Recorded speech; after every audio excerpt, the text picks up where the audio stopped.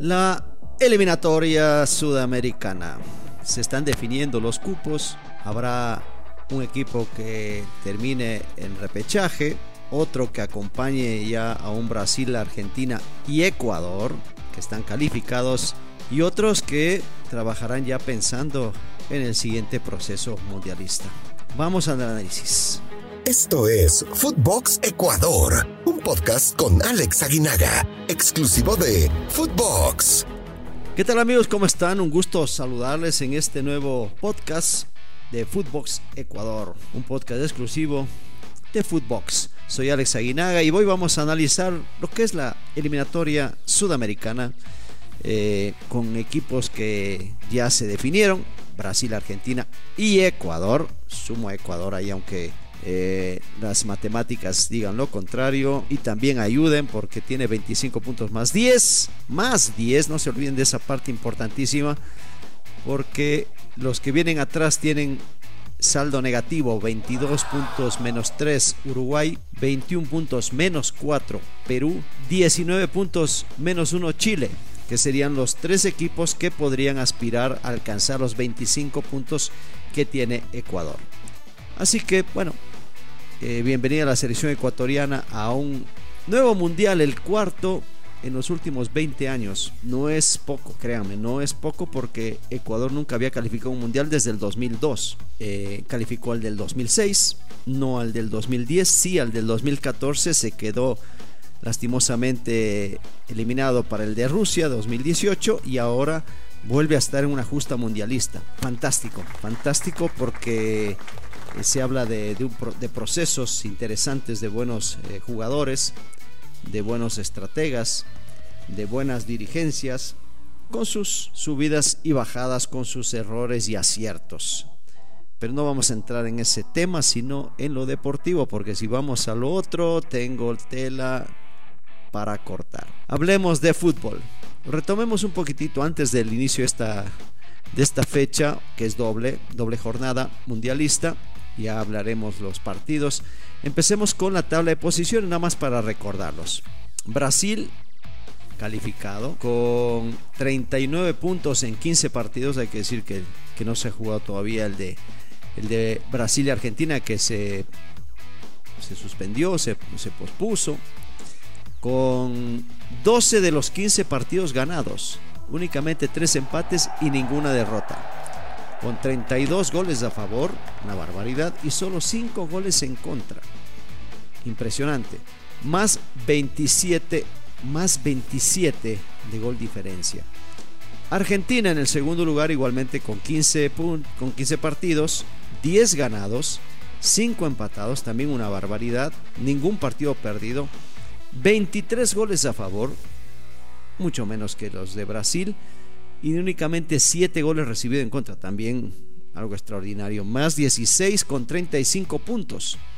La sorpresa de esta eliminatoria, la grata sorpresa para mí, porque pues, y para nosotros, porque estamos hablando en Fútbol Ecuador, es la selección ecuatoriana, que ha sido muy pareja, regular, pero consistente. 16 partidos jugados, 7 partidos ganados, 4 empatados, 5 partidos perdidos, 25 goles a favor. No despreciable esa marca, porque es la segunda selección que más goles ha marcado. No nos olvidemos de ese inicio fantástico de 6 goles a Colombia y 4 goles a Uruguay. No nos olvidemos de eso, porque fueron importantísimos. Estamos hablando de 10 goles en 2 partidos. Tiene 25 a favor y 15 goles en contra. Una sólida defensa, en la tercera menos vencida, así que, y la segunda más goleadora. Entonces habla bien de un Ecuador que fue consistente y completa. 25 puntos más 10, esos más 10 es un punto más, señores. Viene Uruguay en el cuarto lugar, y a todos de aquí para abajo con 16 partidos jugados. Desde Ecuador 16 partidos jugados, 6 partidos ganados la selección uruguaya, que se recuperó en la última fecha doble, con 2 victorias importantísimas en condición de visitante y de local, que le permitieron acceder a a este lugar del número 4 en este momento, con 4 partidos empatados y 6 partidos perdidos. 19 goles a favor, no muchas en realidad, hablamos casi de un gol por partido, un poquito más de un gol, y 22 goles recibidos, algo que Uruguay normalmente no recibía tantos goles. Bueno, ha recibido 22, de las peores selecciones en recibir goles, menos 3 de gol diferencia y 22 puntos. Perú, 6 partidos ganados, 3 empatados, 7 perdidos, nada más un punto la diferencia con la selección de Uruguay, y tiene 21 goles, 17 goles a favor, 21 goles en contra para un menos 4. Poco lo de la selección peruana, pero le permite todavía soñar con calificar de manera directa y en el peor de los casos en el repechaje.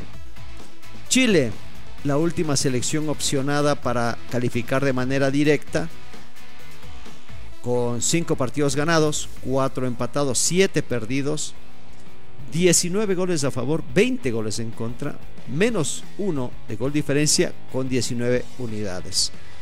Y aquí vamos con la decepción de la eliminatoria hasta este momento. Colombia, en el 7º lugar, con 3 partidos ganados únicamente, 8 empatados. Nada más ha perdido 5, los mismos partidos que perdió Ecuador, que está en 3er lugar, pero con poquitas victorias, únicamente 3. 16 goles a favor. Los últimos 7 partidos no ha marcado la selección de Colombia, un gol por partido, hagan de cuenta, pero no ha marcado los últimos 7, puros partidos en 0 terminó. 19 goles en contra, menos 3 puntos, menos 3 en el gol diferencia, 17 puntos. A lo único que puede aspirar esta selección es a la repesca. ¿Por qué? Bueno, terminemos los equipos. Bolivia con 4 ganados, 3 empatados, 9 perdidos, únicamente abajo de la selección venezolana en cuanto a partidos perdidos. 23 goles a favor, que no es poco, realmente ha sido una selección que anotó la misma cantidad de goles de Argentina, nada más que la diferencia de los goles recibidos es brutal, 35. La peor selección de manera defensiva, la peor selección la boliviana, menos 12 de gol diferencia y únicamente 15 puntos. Una selección paraguaya muy mala, donde creo que es otra de las selecciones que se esperaba más, pero bueno, no le fue bien, para nada bien. 2 partidos ganados, 7 empatados, 7 perdidos, únicamente 9 goles a favor, únicamente 9 goles a favor, la peor de todas. Y si bien es cierto, no fue la que más goles recibió, porque recibió 23, ante ese desequilibrio pues queda con menos 14 gol diferencia y únicamente 13 puntos. Venezuela, que tuvo altibajos, algunos partidos jugó bien, le causó muchos problemas a muchos equipos, ganó 3 partidos únicamente, empató 1 y perdió 12. 14 goles anotados, 30 recibidos. Atrás de Bolivia es la peor selección defensivamente, menos 16 y 10 puntos en su tabla. ¿Qué es lo que pasa? Bueno, ahora sí podemos conversar de que Colombia, ¿a qué es lo que puede aspirar? Ganando sus 2 partidos que va frente a Bolivia y frente a Venezuela, que lo podría hacer, sumaría 23 puntos y estaría arriba de Chile, Perú y Uruguay, en caso de que Uruguay, Perú y Chile no sumen. Pero aquí viene el pero. Uruguay juega contra Perú y después termina contra Chile en Chile, precisamente visitante. Si Uruguay gana, automáticamente hace 25 puntos y califica de manera directa. Podría ser, siempre y cuando Chile no gane en Brasil y después en su duelo directo que Chile tenga que ganarle para poder sacar a una selección uruguaya. Perú tiene un partido durísimo, es el partido de la eliminatoria para ellos frente a Uruguay, este Uruguay-Perú que se va a jugar en Montevideo, porque si logra un punto, si logra empatar, mantendría esa diferencia de una sola unidad con el equipo uruguayo, sabiendo que Uruguay visita a Chile la última jornada y Perú recibe a un Paraguay eliminado y en un proceso diferente. Así que bajo esa premisa el empate no sería malo. El triunfo indudablemente sería fantástico. Y se podría hablar de que Perú sería la cuarta selección, dejando a Uruguay o Chile en la repesca. Complicado se antoja, pero se puede dar. Colombia, al tener que ganar sus 2 partidos, tendría que esperar resultados de los de arriba y esperar que no sumen más de 2 puntos selecciones como Perú y Uruguay, y Chile, lógicamente con la posibilidad de que sume más que la selección peruana-uruguaya. Los demás prácticamente son partidos para completar. El Paraguay-Ecuador y después el Ecuador-Argentina, en mi óptica, en mis matemáticas, en lo futbolístico, creo que es básicamente para estadística la posibilidad de que Ecuador pueda ganar en Paraguay. No lo ha hecho. De que le pueda ganar a una selección argentina que podría llegar invicta para este último partido, con Messi, quizás la última vez que lo veamos en eliminatoria a Messi con su Argentina. Hay muchos factores y puntos a considerar de la selección ecuatoriana, pero la calificación yo creo que no es uno de ellos. Y utilizo el creo por no decir o no parecer soberbio o pensar o minimizar a los demás equipos, sino que simplemente la diferencia de puntos y de goles es abismal. Los puntos sí, quizás Uruguay podría alcanzar, si gana sus 2 partidos, 28 puntos y dejar a Ecuador en cuarto lugar. Pero si lo hace, automáticamente Chile y Perú, que son sus rivales, pues no van a sumar los 6.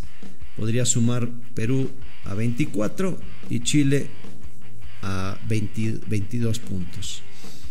Entonces no hay tanto drama con la selección ecuatoriana. Así que simplemente a la gente, a los jugadores, felicitarlos, al cuerpo técnico felicitarlos, a la directiva, a la federación felicitarlos, porque se consiguió el objetivo. Ya las maneras, las formas, lo que sucedió durante la eliminatoria, anotarlo en un papel, no olvidar las cosas negativas, mejorar lo bien hecho, recuperar la credibilidad ante la